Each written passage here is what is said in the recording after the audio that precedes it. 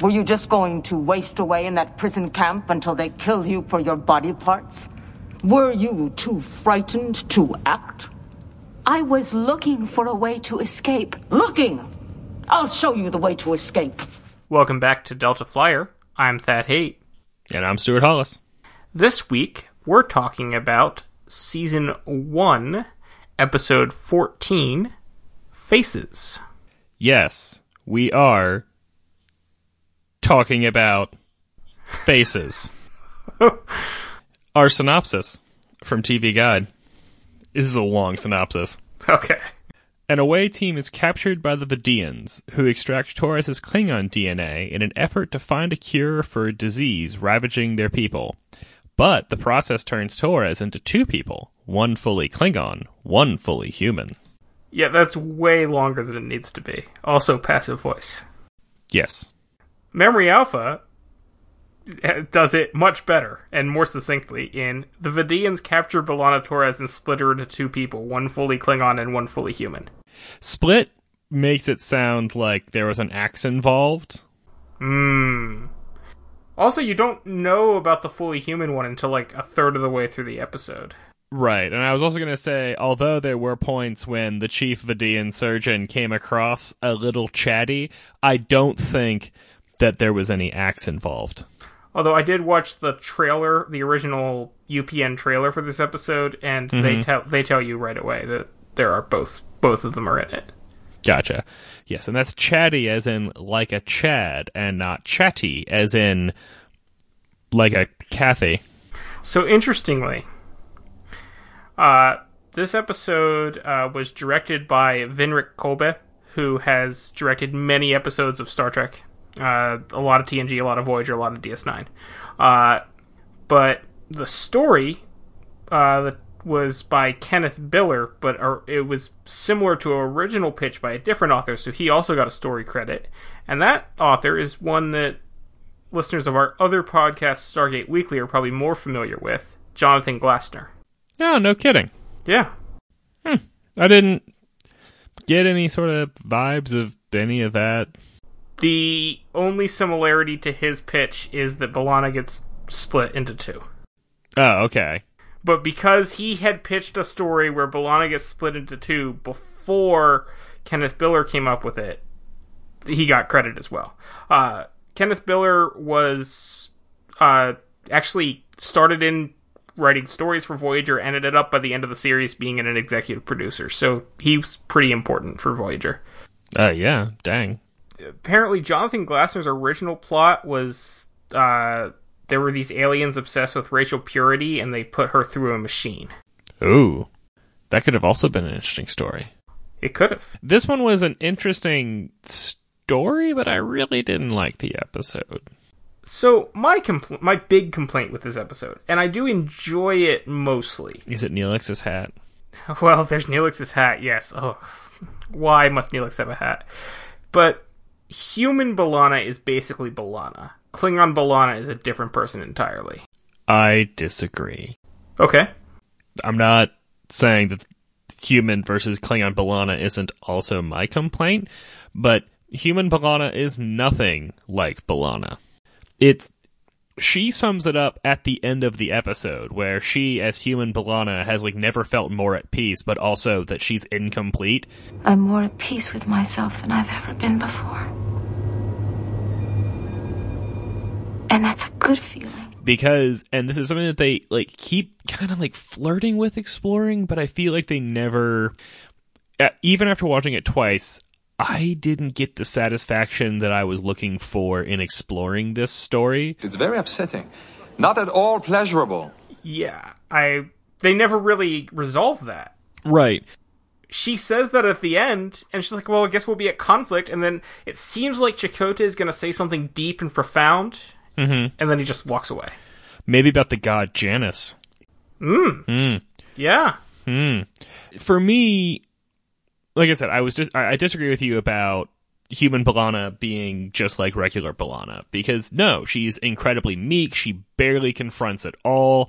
She's the technical side of B'Elanna once she gets behind the alien console. So that's another thing. as far as technical skills and all that, they should be identical.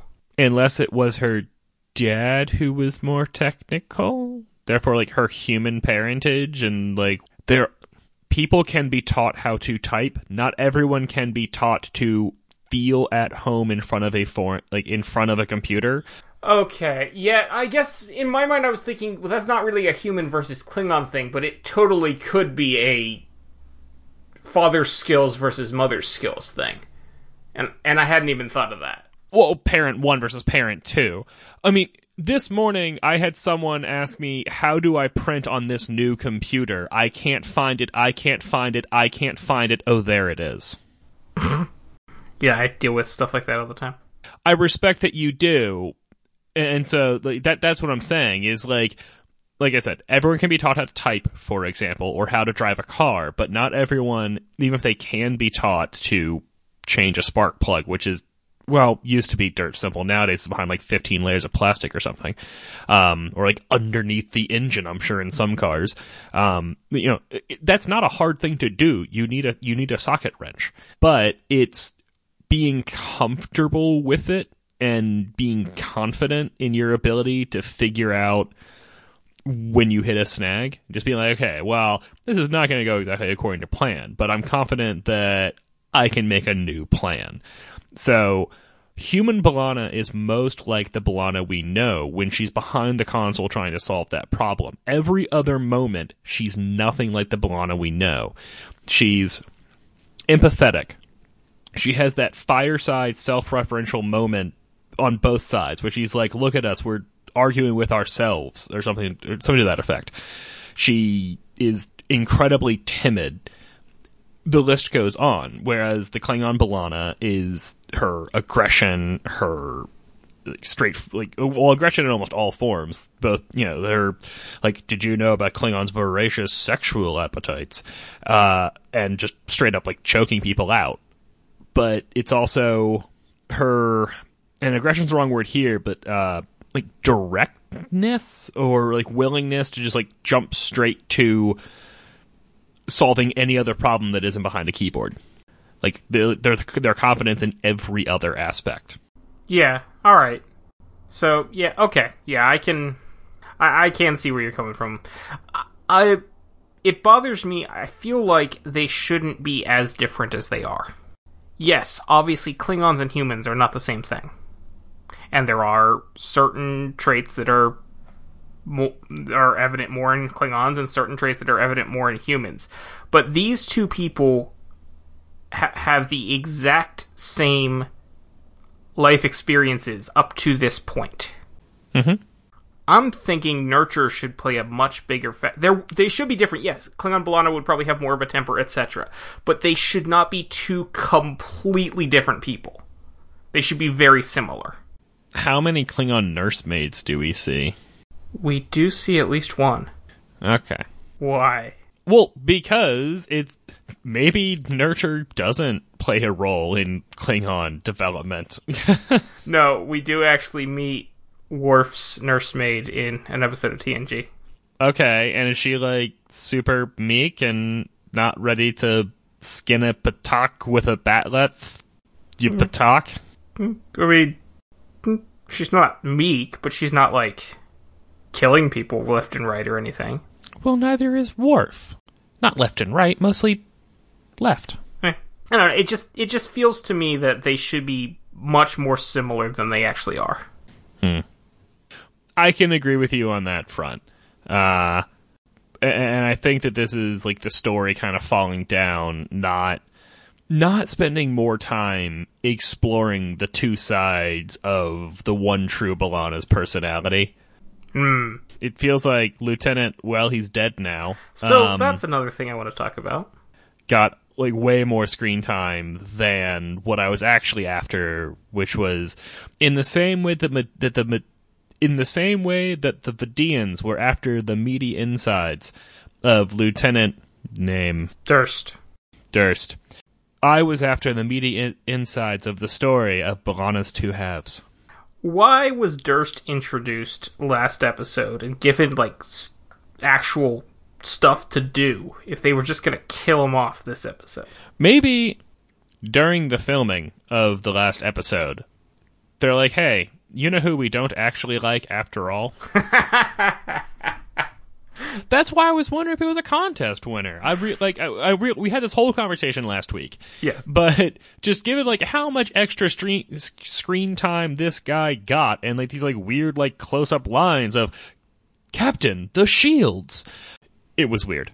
Fun fact, Durst is the first crewman death that we know of after Caretaker. Wow. The first confirmed death in the Delta Quadrant. Yeah. Other than not Harry counting Kim. Harry Kim.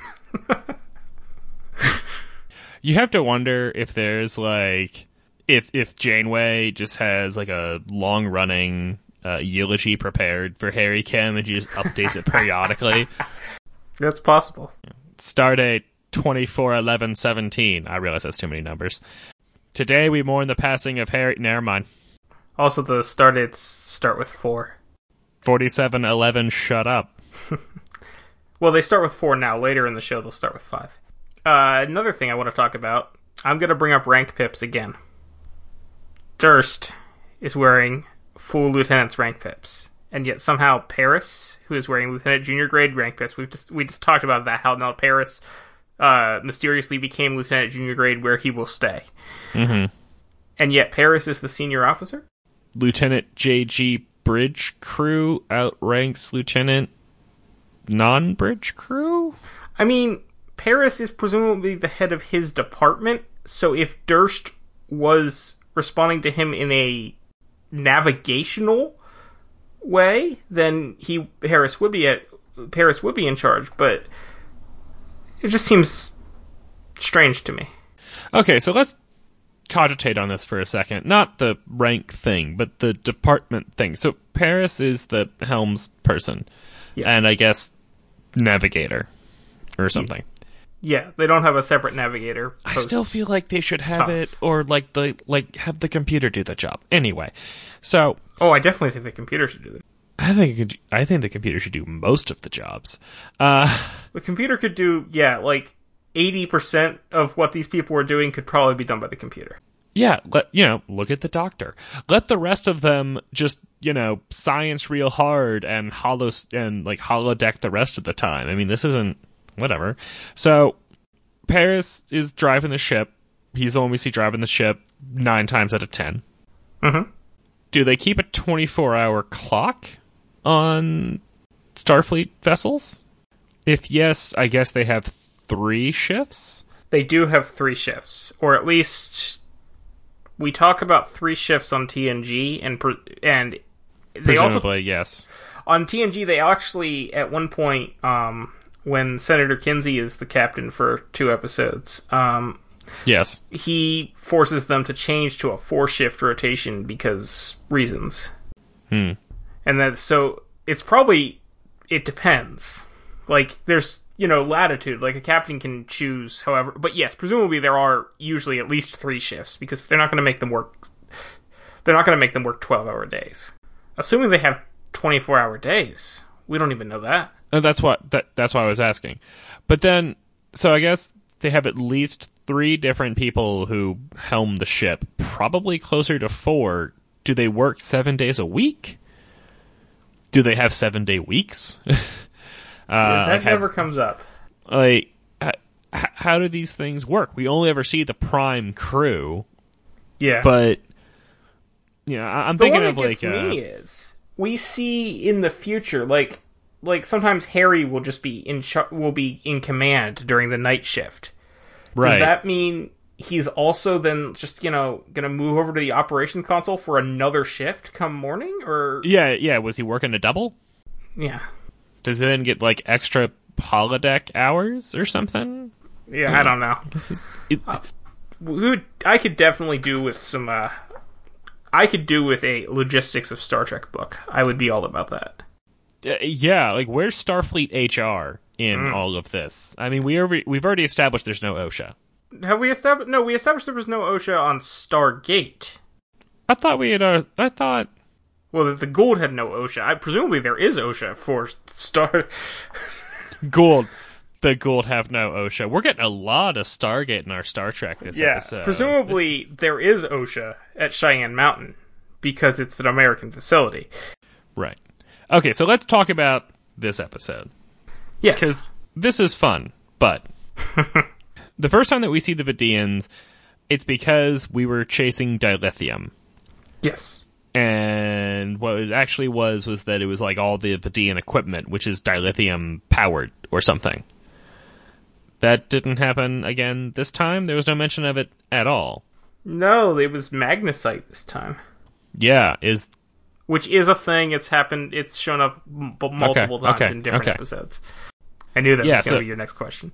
Yeah. So instead, we have the Vidian force field caves or whatever, where they have the idea of them using slave labor to expand their minds. That that makes sense.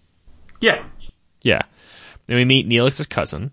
Yes. It was cool to meet another Talaxian. Yes. I had thought it was Talaxian, but as soon as I said that, I'm like, no, that was Dr. Phlox. But he's not Talaxian. He's that's it. I think it was the X that was throwing me, Talaxian, Phlox, there's X's. There's also L's. Yeah, no one cares about L's. So, when they're in the caves, we're talking with Tuvok, Chakotay, and Harry. Yes. In the caves. And they're following the path of their people with their tricorders. What are they following? Evidence of people, because then Tuvok finds evidence of more people. I detect traces of at least 5 humanoid life forms. Also, that tricorder got the crap beaten out of it. Yeah, I was wondering if this was our first group of heroes form of breadcrumbs. Well, breadcrumb, really, if it's just a tricorder. So why doesn't the tricorder broadcast a signal, like the communicator, when it gets damaged? I don't know. Because up until... I'm still wondering, what are they following with the tricorders? Like, what?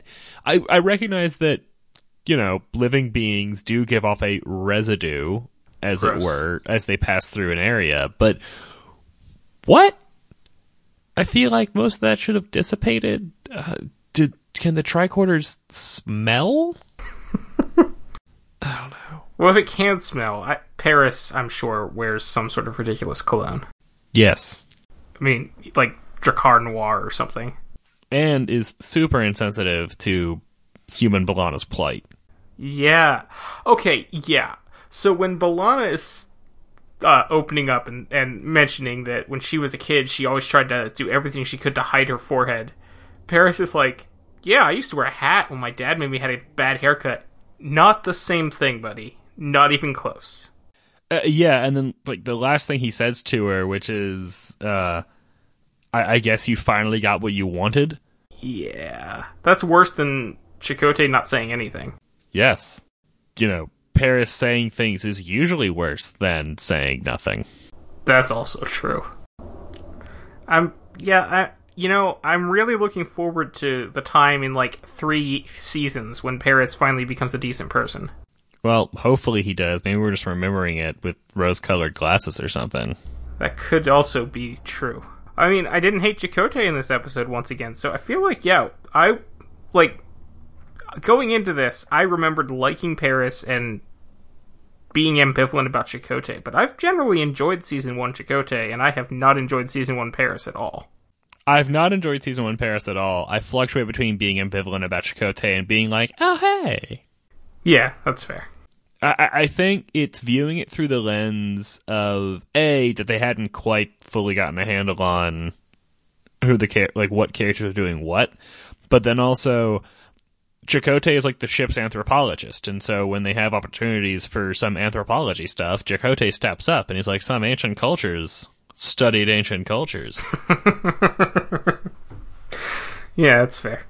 So, I presume that while they were going to find organ processing, Paris told Chakotay that the Klingon part of B'Elanna had been removed, because Paris didn't even know there was a Klingon B'Elanna. But it seemed like no one was surprised that there was both a human and a Klingon B'Elanna when they meet up there. And they never have the discussion about Durst. Nope. Even when Vidian Durst pops up, they're not like, oh my god, They just like roll with it, which is weird as well. Yes. So, do you think that was? I'm wondering how they did the makeup for that one. It was actually the same actor played Durst, also played Vidian Durst, both pre and post Durst face. Yeah, that's kind of where I thought it was, and he was just like using a voice for the Vidian. Yeah, because it didn't quite sound like him. But I was pretty sure that's what was happening. Because otherwise, that was some fantastic, just superb, makeup and mask work. This episode did get nominated for an Emmy for its makeup. That makes sense. Although, admittedly, most of the time it looks like they just, grabbed a trowel of mud and just, threw it at the person's face. It lost to Deep Space Nine, actually. Ah. Although, in the age of, well, in this case, DVD rips, you can clearly see the line between where Klingon B'Elanna's hair/wig ends and face prosthetics and makeup begin. Yes, you can. Super clearly. And you can also tell those were not her real teeth. And you can also hear that they're not her real teeth. Yes. Klingon B'Elanna definitely had some trouble with diction. Yes. Although at first it felt like it was intentional, almost as if Klingons speaking English is difficult for them. Yeah.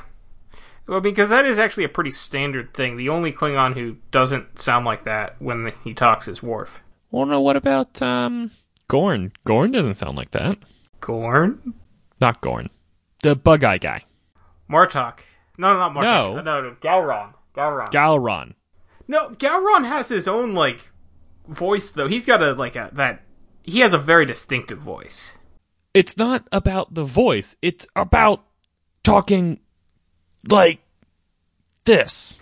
Yeah, that's true. No, he doesn't. And Martok doesn't as bad, but it is there a little bit. Yeah, it seems for the high-ranking Klingons that we see who interact with humans on a regular basis, they sound like anyone else for whom English is not their first language. Yeah, that's true. When Tony Todd is Worf's brother, he sounds like that too. Right. Whereas, this thing, it's like they don't know how to form the words with their mouth. They know what the words are and what they need to sound like, but they're trying to figure out how to, make their mouth make those sounds. That's what I was coming across to me. And if that was intentional on anyone's part, that's awesome. And if it wasn't, sillies. Yes. So there was some type of force field. There was some... Well, did they say type and not kind? They said type. That's a shame. Yeah, do we count that? No, I don't think we do. Or do we only count when B'Elanna said that it made her into some kind of a coward? They turned me into some kind of a coward. I think we can count that. Yes. Which again was flirting with the the separation of her being, that she needs both to be her, and although she, when younger, was happy to hide the ridges, she has to accept that this is who she is, and we just get none of that. Yeah. There just didn't seem to be much of a resolution at all. So, interestingly, there was never a split screen used for the B'Elanna meets B'Elanna scenes. Oh. They managed to find a double who looked exactly like Roxann Dawson. Well, how exactly did she have to look like Roxann Dawson under the makeup? Well, when Roxann Dawson was speaking as Klingon B'Elanna, she had to look pretty darn exact when she was playing human B'Elanna. No, the double would have been... I assume the double was Klingon B'Elanna. Not when Klingon B'Elanna was speaking. No, because they could have just done a voiceover or something. Are you saying they didn't do a voiceover? There's nothing that says. Because there's a point where they have a conversation with each other.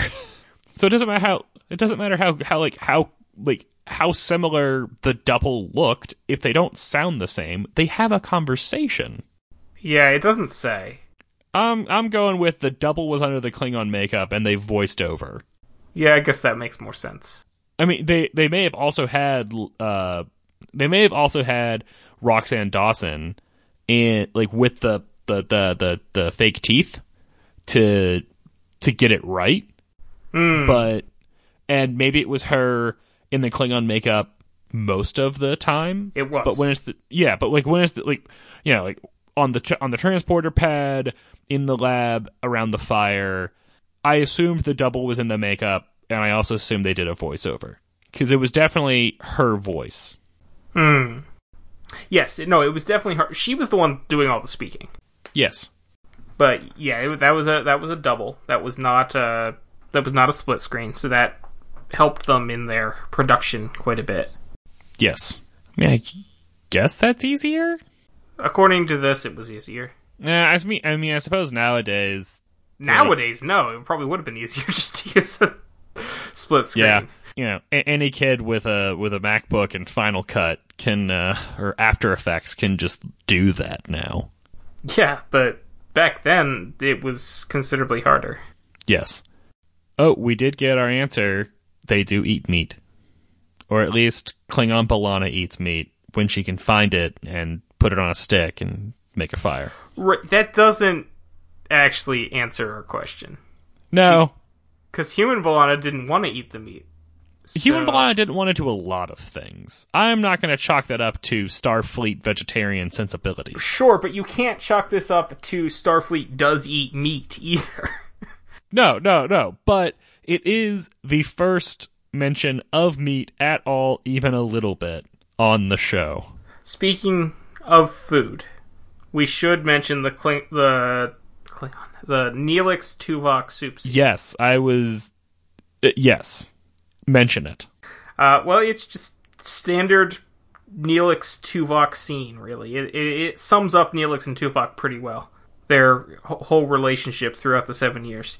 I definitely enjoyed Tuvok's witty comment that if you're making food to be a taste of home and you change it, it's no longer a taste of home. I must point out that if you take the liberty of changing a time-honored recipe, you are hardly presenting a taste of home. And Neelix in that stupid hat. I hadn't realized that it was pronounced piquant.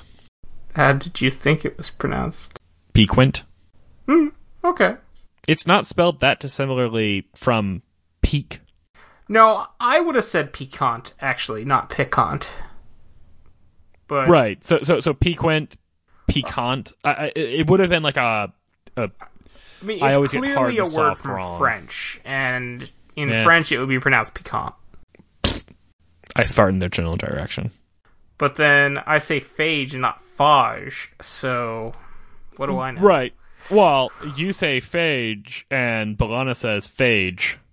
They pronounced it slightly differently. I'll take your word for it. It sounded like you said the same word twice. Well, she pronounced it phage, and the surgeon pronounced it phage. Ah, yes, yeah, and we had this conversation. Yes, when we talked about the episode phage. You mean phage? Right. Well, it depends on who you ask. You're asking me, and I say phage. Well, I say phage. It rhymes with mage. Well, I say phage. It rhymes with. Name a word that it rhymes with. Banana. Yes, there you go. It rhymes with banana. Orange. Orange. Silver. Purple. These are all silver and purple are also words that nothing rhymes with. That are incredibly difficult to rhyme with. Like there's like they're like. I mean, like outside of Nurple, there aren't like Nurple is not actually a word. Right, that's the point. Like there aren't any actual words that people actually use in actual sentences that rhyme with silver, purple, orange. There's a handful of other words, obviously. Yeah, orange is the infamous one. That's why. Right, but you can like play with the syllables inside those words to like draw a rhyme out of them. Like you like focus on the ver in silver, for example. Like you focus on like the end syllable, and you can kind of like coax some rhymes if you actually know what you're doing, which I don't. So I'm not going to attempt it. Yeah, because there are other words that end in ver, like quiver and shiver and River. Yeah, but the lead syllable also Sliver. matters. Yeah, but you could do like two words, like two short words that like kind of play with the syllables, like in the same way that silver does. Yeah, I'm not a rhymologist. Right, but if like think about the two words chill for. Okay. Yeah, so if you could find a way to like you vary your pacing and you emphasize the syllables in a certain way, and you can convince a rhyme to happen. I saw a video where Eminem like twisted rhymes to make them work with the word orange. Like the word, I think it was like he made the word storage work with orange by just messing with the words. Well, Eminem has a bit of rhyming experience. Yes, a little bit. All right. Why don't they ever give the name of the Klingon homeworld? Oh, you mean in this episode, why don't they? In any of the stinking episodes. It's like every time I turn around, B'Elanna's like, but you know, something, the Klingon homeworld. And it's not just her. Like, there's a lot of different, like, it seems like a recurring thing on Star Trek that any given character is just going to like decide on a moment by moment basis whether or not they're actually going to name the Klingon homeworld. And this is not a thing that comes up with any other people. Like Tuvok at no point is like, you know, back on the Vulcan homeworld, Vulcan. But like, and I guess it's because of that. But it's not like the humans go back on our homeworld unless. And they never say the Bajoran homeworld. They just say Bajor. Yeah, I get what you're saying. Yeah. I'm not going to say, like, conclusively that it never happens, because I'm sure there's going to be, like, that one person who's going to be like, actually, and it's going to be you. You're going to be the one to say it. But it doesn't come up nearly as frequently as it does with Klingons not saying the name of their stupid planet. I think part of this comes from the Klingon homeworld didn't actually have a name, unless you want to count Kling, which no one does. I don't count Kling. Until Star Trek 6. Okay, that was a while ago. It was like 4 years before this, yeah. But because of that, they had already had a tradition of calling it the Klingon homeworld. And it's a lot of the same writing staff on Voyager as it was on TNG back then. Wait, hold on. Star Trek 6 came out in 94? 91? Yeah. That's weird to think about. I know, right? I guess I hadn't realized how much, like, weird chronological overlap there was between the... Other interesting thing is, half the sets on 6 were actually just... I'm sorry. Go ahead. No, it's gone. Like, NTSB is picking up the survivors of my train of thought that has crashed. Okay. The interesting thing with Star Trek 6... because it was filmed in 91, midway through TNG, other than the bridge of the Enterprise A, every other scene set on the Enterprise is a TNG set. Like, the transporter room is the TNG transporter room. Funky. Yeah. I mean, that makes sense. It does. But it's weird to think about. Like, it's something that I didn't notice the first time I saw that movie, way back when. But... like, the last time I rewatched it, partly because I knew this, I'm like, oh yeah, look at that. And, like, the president's office in Paris is 10 forward. Oh, really? Yes, with different lighting. Well, obviously different lighting, and, like, the table's removed, but... like, and it's got... And I think the reason they did that is because it has those doors with the windows and the Federation... symbol in them. Yeah. I mean, they're good doors. Yeah. They work well. But yeah, that's and the engineering of the Enterprise, well, that's a complicated story, because engineering on the Enterprise D is technically a redressed version of the engineering from Wrath of Khan. And then of course they just used that same set later for the Enterprise A. That's complicated. That's they used the same sickbay set for everything, starting with Star Trek the Motion Picture in 1979, through all the TOS movies, TNG, Voyager, and the TNG movies. It's always the same sickbay. Yeah, obviously they move things around, but yes, it's the same sickbay. Neat. Yeah. Huh. So that sickbay got 30 years of use out of it. Nice. Well, not quite 30, 25. So, my final thought on this episode is, B'Elanna had made the comment that she's going to be fighting with her Klingon side forever. I wonder if she's going to view her Klingon side as like a lesser demon side of human B'Elanna, or like the greater angel of actual full-blown B'Elanna. It just seems... And maybe it's because I have no common frame of reference. I'm white. My parents are white. You know, you go way back in the round. My entire family is from some place in Europe. Right. But it just feels weird to me that this concept of, like, warring, of two halves of your ancestry warring against each other inside you. That whole concept, like, I guess it's because I have no frame of reference. It just...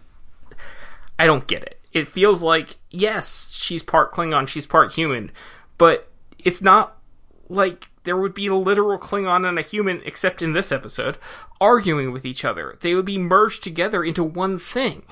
Right. And I don't think that she was pre-separation hearing like a Klingon voice in her head telling her to do things. But... And I don't have a ton of experience with this, and I think that you have less. It's not just about ancestry differences. I'm pretty white going all the way back as well. But like a good example might be background. Like getting into the nurture side of things, which in this, it wouldn't be B'Elanna's thing. Like in this case, it would be like the two halves of her nature kind of in conflict. Mm-hmm. But if you think of it from like a nurture perspective, take the girl out of the trailer park, but can't take the trailer park out of the girl. And it's they almost always use a girl, which is why I did in this instance. Right, yeah. Take the country out, you can take the boy out of the country, but you can't take the country out of the boy. You have this person who, earlier today we had this work meeting, and we had these high-ups coming to visit us, and one of them, well, actually, both of them, like two of the guys who were doing the speaking, one of them grew up in a small town in West Virginia with 2,000 people, and now he is Chief Operations Officer North America for a major logistics company. The other guy grew up in the slums of Bangladesh, which then, because of, I can't remember if it was a natural disaster or some sort of like conflict, was effectively like a refugee for a while, separated from his parents as a kid for 6 months, and now he's like a VP of this company. But you have to imagine that both of them at a certain point have to sort of like pause and like think about where they came from and the situation they're in at this moment, and wonder whether is this like, oh, I really want to like do something, whatever it might be. Like maybe they come from like a rough and tumble background. Oh, I just really want to pop this guy in the face, but I'm supposed to be in a civilized like situation right now. So you're fighting with like your instincts because of the situation that you're in. So I look at it that way for B'Elanna, where it's like fighting with her desire to just like bullhead her way through problems, whether through like actual violence or just saying, no, screw this, the captain's wrong, I'm going to go steal that trajector and plug it into this conveniently shaped port that's just right here and almost blow up the ship. Yeah, but I won't make up time on how long it'll take me. Right. But then coming clean, that's her human side. Yeah. I don't know. I really like B'Elanna. But it just the whole human versus Klingon part is a big important part of her. It's just not something that I can fully grasp. But that's probably more on me than it is on the writers. Fair enough. So, I think that's more or less everything I wanted to talk about. Oh, Ayala was in this one and gets name checked. Yes, he did. Ben will be happy. Yeah. And now I definitely know what this person looks like until the next time that I forget what this person looks like. Yes. Yeah, no, I did want to mention Ayala, but I forgot. Yeah. The last note that I have was when they were talking about like the micro fissures in the like reconfiguring force field or whatever. And Janeway's asking them, well, how small are the microfissures? And I'm just thinking ahead to Paris saying, 30 centimeters. That's practically microscopic. Oh, there was something else I want to talk about. It did just seem very rushed at the end there. They beam back to the ship, and the doctor's like, yep, I gotta do some gene therapy and make you half Klingon again. Like, yeah. Starters, that's just like, that's the end of the episode. They resolve they're just gonna merge dead Klingon B'Elanna back with live human B'Elanna. And also, it feels like that's a super complicated thing to do. Yes. And painful. Yeah. Since she'll have to, like, regrow the forehead ridges. Yes. And whatever else parts of her anatomy are different between humans and Klingons. Because it had been a while since I had seen this episode, I thought they were going to kidnap Vivian Durst and have him do it. I thought that's how it was going to get resolved, because, like, obviously I know that she's going to go back to the B'Elanna that we know. Right. Having seen later episodes of Voyager. Yes. Since this is episode 14, and I've seen episode 15 and up. Yeah. So that just seemed... It felt a little bit like it fell apart there. But we'll see how it all comes back together on episode 15, Jetrel, which we'll be talking about next week. Yeah, I'm looking forward to next week. That next week will include a veteran Star Trek guest star, so we have that to look forward to. Okay, well, I look forward to finding out about this special guest star. I don't know who they are, I'm guessing. You probably don't. Shucks. It's James Saloyan. I love James Saloyan. Yeah, exactly. Thanks for listening this week. If you enjoyed this, you should also check out our other podcast, Stargate Weekly. You can find and review both on your podcast player of choice, and you can also reach us at our email address, deltaflyerpod@gmail.com. You can find me on Twitter at Tyrannicus. And you can find me on Twitter at Gamicus. And you can find the show on Twitter at DeltaFlyerPod. And that's our show. Yeah. Like, people say that the word orange doesn't rhyme with anything. And that kind of pisses me off, because I can think of a lot of things that rhyme with orange. What rhymes with orange? You could say, like, I put my orange 4-inch door hinge in storage and ate porridge with George. You just have to figure out the science to breaking down words.